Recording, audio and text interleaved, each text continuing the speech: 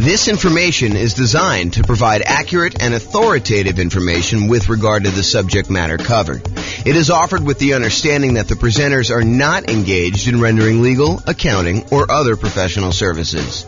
If legal advice or other expert advice is required, the services of a competent professional should be sought.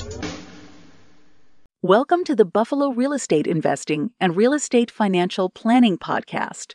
Learn all about investing in real estate in Buffalo, New York, with a combination of real estate financial planning and modeling with numbers specific to Buffalo, plus syndicated, more generalized recordings of live and pre-recorded real estate investing classes, not all of them specific to Buffalo. Be sure to stay tuned after the podcast for a message from our sponsors. Well, good morning and welcome, everyone. I am your host, James Orr, and today we have a pretty exciting class. I think this is a very practical class. This is the class where you find out my best tips for getting mortgage quotes from lenders. When you're about to go get a mortgage on a property, I think it's prudent to call around and get quotes from a couple different lenders because they do vary. The cost to get the loan vary. The mortgage interest rates can vary a little bit, probably a little bit less than costs. Although, they're related, right? Like you're paying a fee for one thing and you get a different rate based on that. So, they can definitely vary in that way too.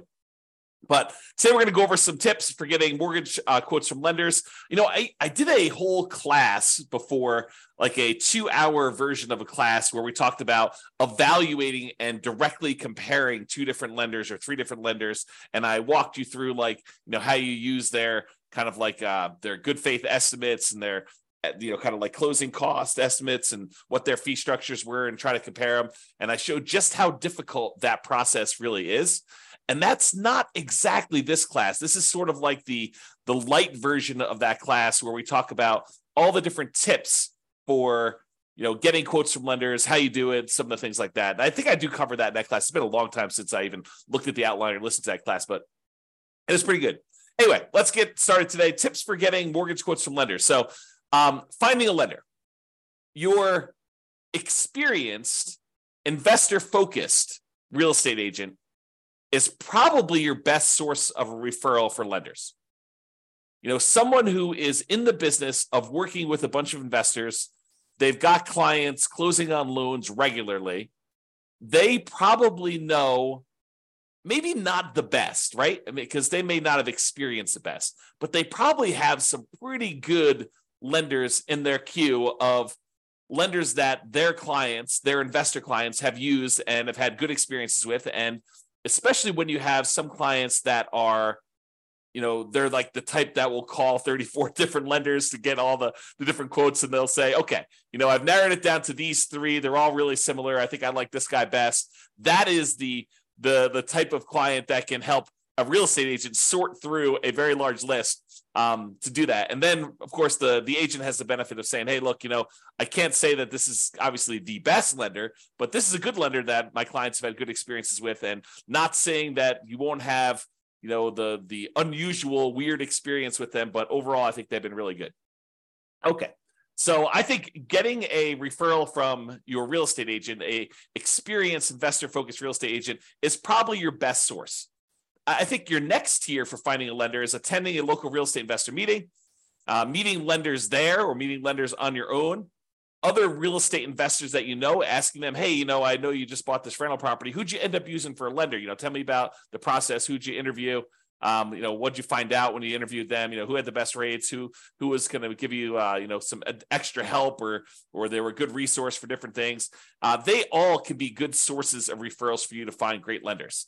You can also call, multiple banks and or mortgage brokers, cold call them. A lot of them are advertising, but I think you will find that real estate agents and kind of other local investors are going to be your best source there. Now, realize, I want to point this out because I don't think a lot of folks realize this and understand how big of a deal it can possibly be. Not that this comes up that often. I want to do 2 simultaneous things for you. Number one is I want you to realize just how significant of a consequence this can be for you. But then I also don't want to scare you because it doesn't happen that frequently at all. But it's a good reason to understand why you may want to put a lot of weight into this lender and not maybe use one of these random people you've never talked to before to save $50 or $500 or even $5,000. Because it could be pretty rough for you if things don't go your way. And I'll explain this here in a second. So when you go and you buy a property, you as the buyer are under contract with the seller of the property as another party of the contract. What you will notice, though, is that the lender typically does not sign the contract. Why doesn't the lender sign the contract? Because the lender is not a party to your contract. They're not one of the people that has obligations in the contract itself, which is an interesting subtlety when you think about it, because we're relying on the lender to perform, but they have no contractual obligations in the contract itself. Now, if they really poop the bed, could you probably go after them? And, especially if you actually had harm, could you go after the lender and say, you didn't perform to this? And depending on what the reason was for them not performing, could you maybe have some recourse? Sure, maybe you could do that. But I don't think it's as clear-cut as that most of the time. So the reason I'm making this as a point is, if the lender that you choose, and it's your choice, you choose the lender, right? You as the buyer choose the lender. If the lender that you choose does not perform, you, the buyer, are typically the one in default in the contract. You are the one that is in default in the contract. You can't say a reasonable excuse for why you didn't show up to closing with the money is not my lender didn't perform, because you had the choice of which lender to pick. You were supposed to do your due diligence. You were supposed to, check them out, make sure that they were the one that, could get you good rates and could actually perform on the contract that you're in. You can't use the lender as an excuse for you not showing up with money. And if you put up a large earnest money deposit on your contract, you could be at risk of losing the contract. And most of the time, and in a normal market, you're working with a seller and the seller really wants to sell and they really want to sell to you because, they had the property on the market for 180 days before you came along and you made an offer and you guys came to an agreement and you've already gotten through the inspection and you've kind of negotiated all the stuff you needed to negotiate. And they feel like, hey, look, I just really want this thing to close. I don't want to go through all this again and have to start over. That would be another 180 days. And, maybe I'm going to get less for my property and maybe, someone else coming in is going to want to inspect me harder. And, all this other stuff could come up. I don't want to deal with that. I really want this buyer to close. If you and your lender screw up and the lender you pick doesn't show up with money for whatever reason, there could be lots of reasons for them to do that, but if they don't show up with money, your seller may decide, hey, look, how quickly could you get it done with another lender? And they say, okay, we'll extend for 7 days or 10 days or 14 days, however long it takes you to get your other lender and have them do a rush to get everything they need to do in order to close. However, the seller is not required to do that. Seller is not required to do that. And imagine a different market where the seller had 20 offers, you outbid everyone else, and maybe the day after they accepted your contract, someone else calls them and says, hey, sorry, I just noticed the property. I really, really want it. What was the winning offer? Your agent or the seller tells the new buyer, the 21st buyer that came along, what the winning offer was. And that particular seller's like, oh, had I only known, you would have offered me $5,000 more than this other guy. Well, if this one falls out, then, you could definitely have it for $5,000 more. And the guy's like, that would be great because this is my perfect property. How willing do you think the seller is in that particular case for them to give you an extra 10 or 14 days if your lender doesn't perform? I think it's less likely. And then you're out your earnest money because it's not like the earnest money, you get that back if you didn't perform, all the way up to closing. A lot of times your deadlines, all your deadlines for making sure your lender is in place and you've approved your financing, that's usually not the day of closing. That's usually a couple of days before. And it may vary a little bit market to market, depending on what is customary in your market. But in a lot of markets, it is like your deadlines, your last deadline to object on something are a few days before closing because the seller is wanting to make decisions based on you moving forward. They need to know that, hey, look, you're good. I'm ready to go. I'm showing up at closing and everything's good to go there. So realizing that using a random lender gives you a random chance of closing. That may be that they'll perform, but they may not perform. And remember, the lender is not typically a party to the contract. You as the buyer are, and you choose the lender. If the lender doesn't perform, you are in default as the buyer, not the lender. Okay. Now we have that entire separate class I mentioned on evaluating mortgages and comparing lenders. So I'm going to put a link up to that here in the show notes, or in the kind of like panel for coaching clients, stuff like that. All right. So let's talk about some tips for calling lenders. A few days ago, I covered the loan comparison worksheet. I showed a little picture of it on here, but this is a good little tool if you're going to call up your lender just to kind of, see what the different rates are. You can write them down just to kind of keep track, or you can write it down on a piece of paper. It doesn't really matter, but this is a good tool for you to be able to see what the rates are, what the costs were, what the PMI rate was if you're doing a less than 20% down loan, and then you can see what the payment would be for that, and you can kind of compare. So it's a good tool for doing that. So if you're going to call multiple lenders, and not every one of my clients would call multiple lenders, right? Sometimes it's a lender that they've used before, and they're like, look, they have all my stuff. I know they can get it done. A whole bunch of other clients of James's have used this, or, whatever. They know that they're going with the same one. They're not going to call 2 or 3 or 4 or 5 different lenders to do this. But I do think that there is a percentage of clients that do call 2 or 3 lenders just to kind of get a feel for what quotes are with the different lenders to try to find them. So if you're going to do that, you're going to call lenders and try to compare quotes, ask for the rates, and do that on the same day. You cannot do a valid comparison if you call one lender on Monday, one on Tuesday, and one on Wednesday. It's not the same. Rates change every day. So you can't compare Monday's rates to Tuesday's rates, or Tuesday's rates to Wednesday's rates. And I happen to see someone who is on the webinar right now who had a very interesting experience like this, where we were in the election period, and they were looking at a property, and they were pretty comfortable in the rates that they were getting. And then they called their lender on the next day, and there was a lot of chaos going on in the marketplace, a lot of uncertainty, and the rates had changed a lot. So imagine you had called one lender on one day and you called another lender on another day, and those rates were vastly different, not necessarily because the lender was more expensive. In fact, the one that had the higher rate may have been the cheaper lender, but because the rates themselves had changed. They can change a lot day to day. So you have to call them all on the same day of doing that. Okay. Now, when you call the lender, a lot of lenders, not all of them, but a lot of lenders are going to want to pull your credit score. They're going to want to tell you, look, in order for me to give you a valid rate, I'm going to need to know your credit score. And that is true. It is true that in order for them to give you a valid quote and estimate cost, everything like that, they're going to need to have your credit score to do that when you finally do the loan. But when you're calling around to 1, 2, or 3 or 4 lenders, you don't necessarily want all of them paying your credit report all at the same time. And so for that reason, what I would recommend you do is, tell them, look, either have the first one do it so you know your credit score, or use one of these services where you can estimate and hey, look, my credit score is 785. So why don't you just give me quotes for stuff above 760? Say it's 760 or better, or use 760. And I'm pretty sure that I'm going to be above 760. And so you can just kind of get a comparison of everybody at a rate. So either you tell them, kind of what you estimate your score to be, and say, look, if I decide to go with you, we'll verify my credit score then. Right now, I just really want to get a feel for how your rates and fees are. And then if I decide to go with you, then we'll do that. So I'm telling everybody my credit score is 760. Let's go ahead and get rates at those. Then they'll pull rates at 760, and they will figure out what the current rates are and current costs are for someone who has a 760 credit score.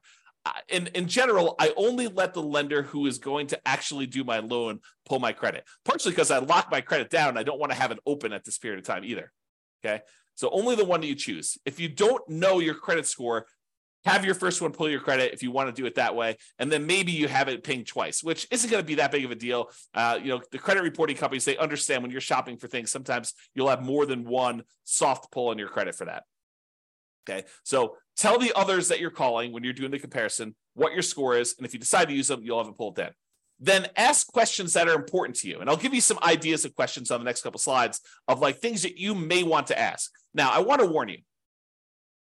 You really don't want to go and interrogate your lender. You don't want to go and say, tie him to a chair, put the little bag over their head and waterboard them and say, answer these questions, answer all of them right now. And you don't want to do that. You really want to ask the most important questions that you have for your lender and to get the information you need to be able to make a good comparison. And I think what tends to happen is we tend to ask more questions to the lender that we are likely to choose. If you get quotes from the lender and the rates are like much higher than everyone else, you can ask like 1 or 2 or 3 qualifying questions, but you're really just sort of almost being polite at that point. Really what you want is the one that you are going to pick. That's the one you're sort of verifying all the different stuff with to kind of move forward. Also, rates aren't everything. Rates and fees aren't everything. I totally would be willing to pay a small premium for someone who is going to be much easier to work with, much better to communicate with, maybe add some value in other ways, like helping me improve my credit score, although my credit score is fine. But, if I had some credit blemishes and they were kind of skilled in that area, that is worth some fee. Is it worth, paying 0.5% more on a loan? Probably not. Is it worth $500? Probably. Is it worth $1,000? Probably. $2,000? Yeah, maybe. I think depending on what it is, sure. But I think you need to find like where your comfort level is and what you're willing to pay for. You're not just paying and trying to minimize everything. You're not trying to save and squeeze every little last penny out of the deal. I think that's a penny wise, pound foolish approach to doing this business. Okay. Will they go the extra mile to help you get approved? I've definitely had lenders who have gone to bat for clients in the past with underwriters kind of fighting for their case and their situation. I've also had lenders in the past where we've had some really unusual, wacky things going on with appraisals where they have eaten appraisal costs, some very expensive appraisal costs in some cases, because they wanted that client as a repeat client long-term because they know that they were going to buy a lot of properties. Okay. So just realize that it's not always about minimizing price.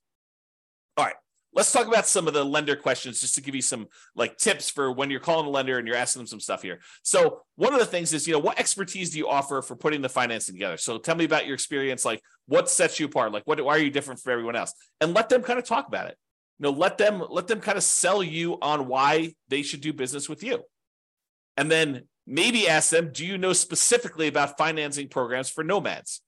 I think that most lenders are not going to know what the nomad strategy is. So you may need to educate them. But if they tell you it can't be done, that may not be your lender because it definitely can be done. So you may want to ask them, say, look, here's my plan. This is my strategy. This is what I'm thinking about doing. I'm going to buy a property as an owner occupant. I'm going to move into the property. I want to put, 3.5% down and buy a duplex, triplex, or fourplex if I can.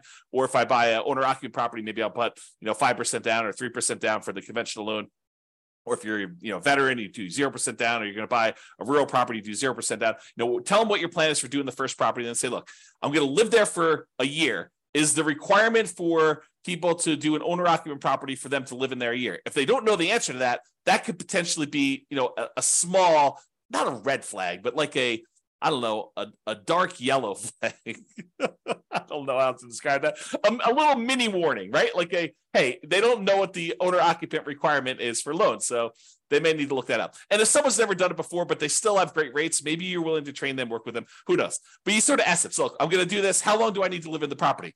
You get to live in the property for a year. Okay, great. So after a year, can I take that property, convert it to a rental, buy the next property as an owner-occupant, put 5% down conventional on that one, use the rent that I'm getting on the property that I'm moving out to help me qualify for the loan and buy the next property and repeat this process and have them explain to you how the loans work and whether or not you can do that strategy.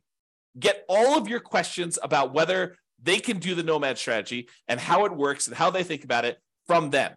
They are the ones that are going to be your partner. I'm using partner in quotes because they're going to be providing you 95% of the value of the property. They're going to loan you that money, usually for 30 years at a fixed rate interest rate. And usually the interest rate's pretty low in comparison to just things in general. So, they're going to be partnering with you to loan you, in some cases, millions of dollars. You're going to go do $500,000 properties. They're probably loaning you $5 million. So pretty serious.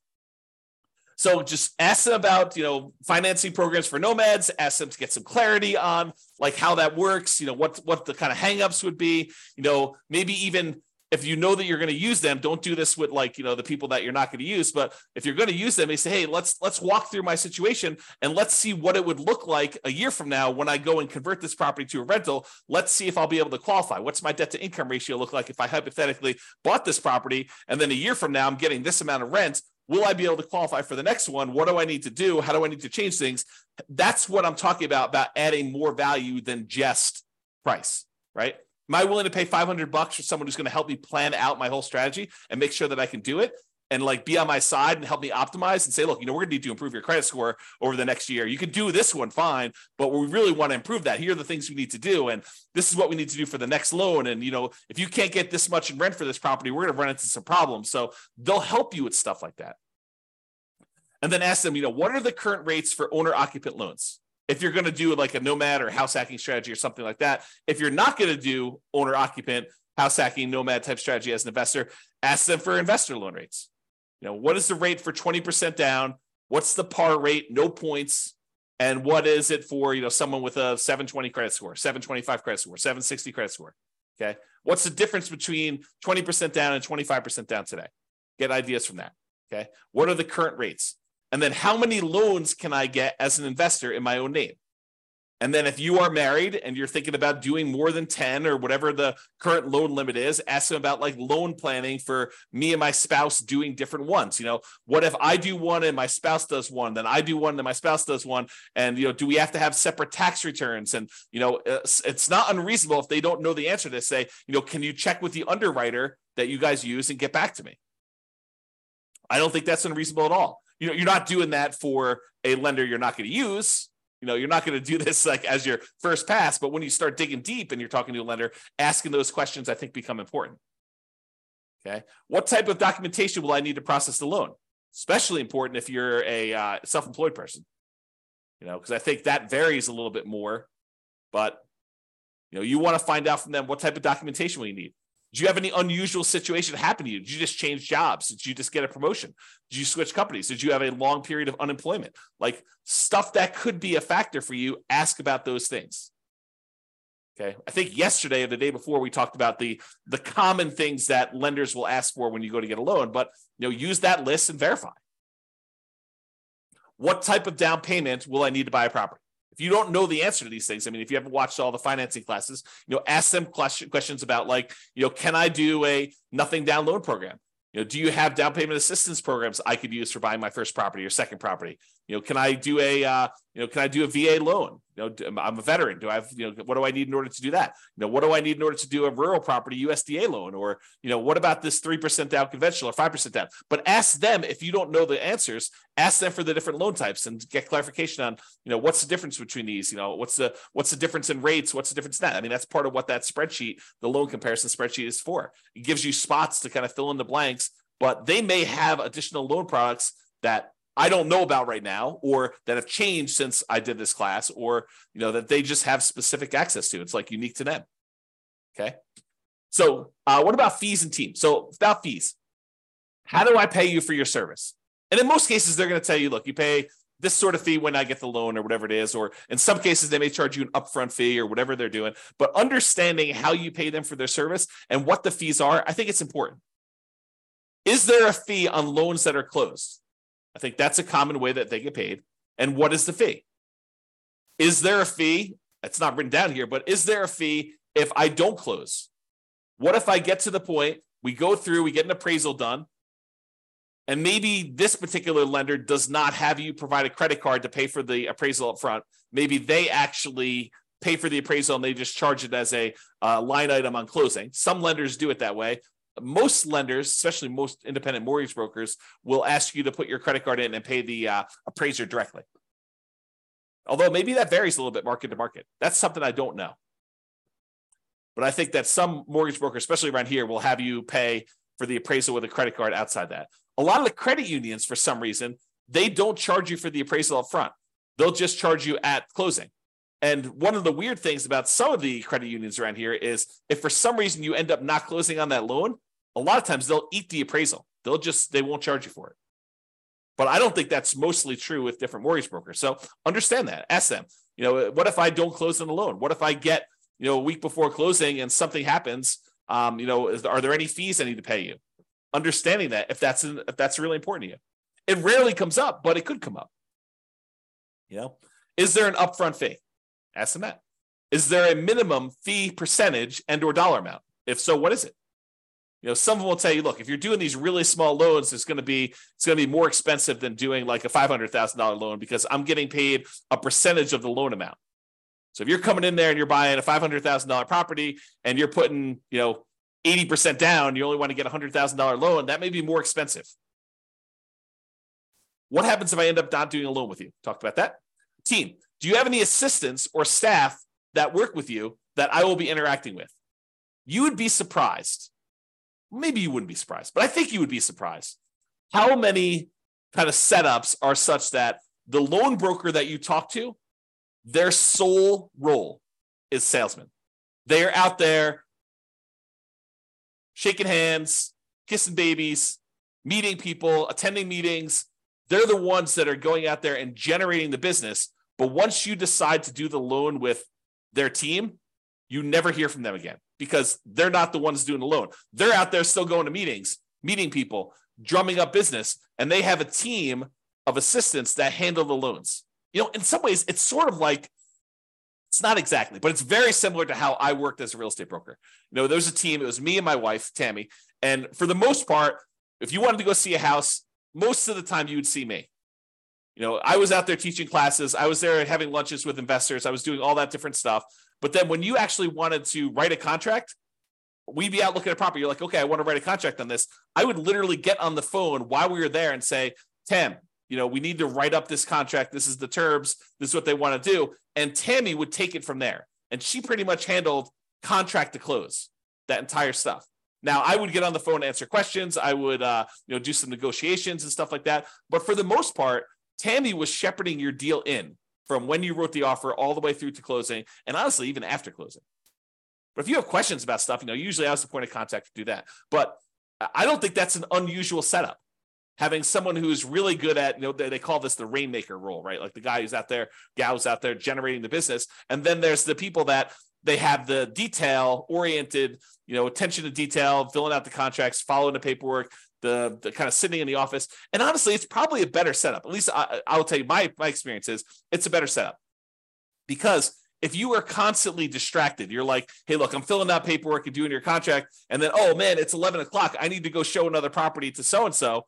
You get like out of your groove and then you got to come back to it later. And you're like, where was I? Oh yeah. Oh, I was doing this. And then things can happen. Right? Like you get distracted, you like go to a meeting. I'm sure this is true of like other people in other jobs where you're doing like your core competency type work. And then you have a meeting in the afternoon and then your whole day is blown because you like can't really go deep into the work you need to do because you have a meeting in an hour and then the meeting lasts, an hour and a half. And then at the end of that, you're like, oh man, I had all this meeting stuff. I don't really have enough time to go deep into the work. And so you're distracted and you're hard to do the stuff that you really need to do. But because you can't switch back and forth easily, I guess is the way to describe it. So you want to know, who am I going to be dealing with? And so in some ways, you want to know if you're going to deal well with them, not necessarily the sales guy. The sales guy could be awesome. It could be like super friendly, friendly with everybody, the kind of like backslapper, really happy, all friendly, be around. And then the person you're working with could be like total meanie who just is like, like not very friendly at all and not very good at answering questions. But I don't know. Not saying that Tammy's that, but that's I've seen stuff like that before. All right. What would I be dealing with you on directly? And what would I be dealing with them on? Just kind of getting some clarity on that. All right. References. So what percentage of your business is from new clients? What percentage is from repeat business? I will tell you this changes over the course of a career. When you're brand new, everything's new. All of it's new business. Hardly any of it is repeat. But you get to a certain point, especially if you stop doing business generation things, that the majority of it is from repeat business. Or it should be. If it's not, that's a warning sign, right? What percentage is referred from existing clients? This was a major point for me. Like we had a lot of existing clients referring people. And if they're not getting referrals, that's probably a sign that the quality of their business may not be what they think it is, right? Because you should get referrals in this type of business. Now, if that's like, if someone tells you, I don't get very many referrals or something like that, it could mean that they're new, which is definitely a possibility.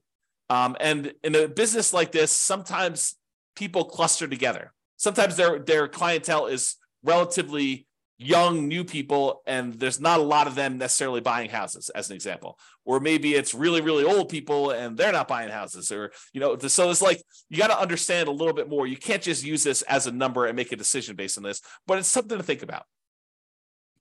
Here's another question. Do you have a few, that means 3 in my mind, existing clients that you worked with in the last 6 months? That does not mean friends from high school. You want recent people, ideally ones that are sort of arm's length transactions, although in this business, it's a lot of people that you know, so it's hard to get truly objective sort of separation that I can call as references. You probably want to get investors, nomad references when possible. Someone who is doing something similar to you. It'd be helpful to understand that. Which goes back to like how we told you about how to find them to begin with. If you find an investor who recommends them, well, then you already have talked to them. You got to get that reference already. And I've realized that this is what you tell the guy you're interviewing, or the girl you're interviewing. Hey, I realize people don't always agree. If I happen to stumble upon your most troublesome client, what would be their biggest complaint about your service? And then here's a warning. If they say they've never had a problem, they've probably not had enough clients, because problems naturally come up in business. I know that I've definitely had clients that were like, oh, that was a little rocky. And it's natural. I mean, things come up that were unexpected. And I don't always cater to what everyone thinks things should be like, right? Some people tell me, look, you should do this. I'm like, that's just not my business. That's not how I do it. I'd have to think of an example, but that's just not how I would normally work things. Have you worked with any real estate investors, nomads that have invested like I'm doing? And can I tell them about your service? So in conclusion, get a referral to find a great lender to reduce the risk of being surprised. That's really what we're talking about. We want to reduce the chance. It's not saying that you will never be surprised, even with a known entity, right? I have a saying, and I'm not sure if it's 100% true, but I think every service provider goes lame at some point. At some point in time, something happens where the wheels fall off because they're distracted, they're trying to grow, they're trying to expand in a different way, they've got staff turnover, they've got personal problems, but there's all sorts of reasons why at some point in time, every person, every service provider, every person this is probably true of every employee, right? Like at some point, something goes wrong and something happens. It is the extreme rare case where someone will have a perfect record and nothing will ever have gone wrong. So what we're trying to do is reduce the risk, not eliminate it. Interview your lender, get quotes all on the same day with the same credit score. And then have a conversation, not an interrogation. Don't waterboard them based on the interview questions and some of the ideas we've given you based on that. Okay? That's all I got. Any final questions? I don't see any. Thank you all for coming. I do appreciate it. Good to see everyone live. Most of the time, we just get people listening to the recording, so it's great to see people live. Thanks, everybody, much, and I will talk to you all soon. Have a great weekend. Bye-bye for now. With home prices up, mortgage interest rates up, and rents up, but not quite enough to counteract the higher prices and interest rates, cash flow on rental properties in Buffalo is harder than ever. Book a call with the Real Estate Financial Planner to apply our proprietary 88 strategies to improve cash flow on your rentals. See the show notes for a link to schedule your call and improve your cash flow today. If you're a real estate agent, lender, or professional in Buffalo that wants to help our real estate investor listeners, consider reaching out to learn about collaboration opportunities with this podcast. We'd love to add more value to our listeners by having you assist our investors buy, sell, and finance their real estate investments. See the show notes to schedule a call to discuss collaboration opportunities.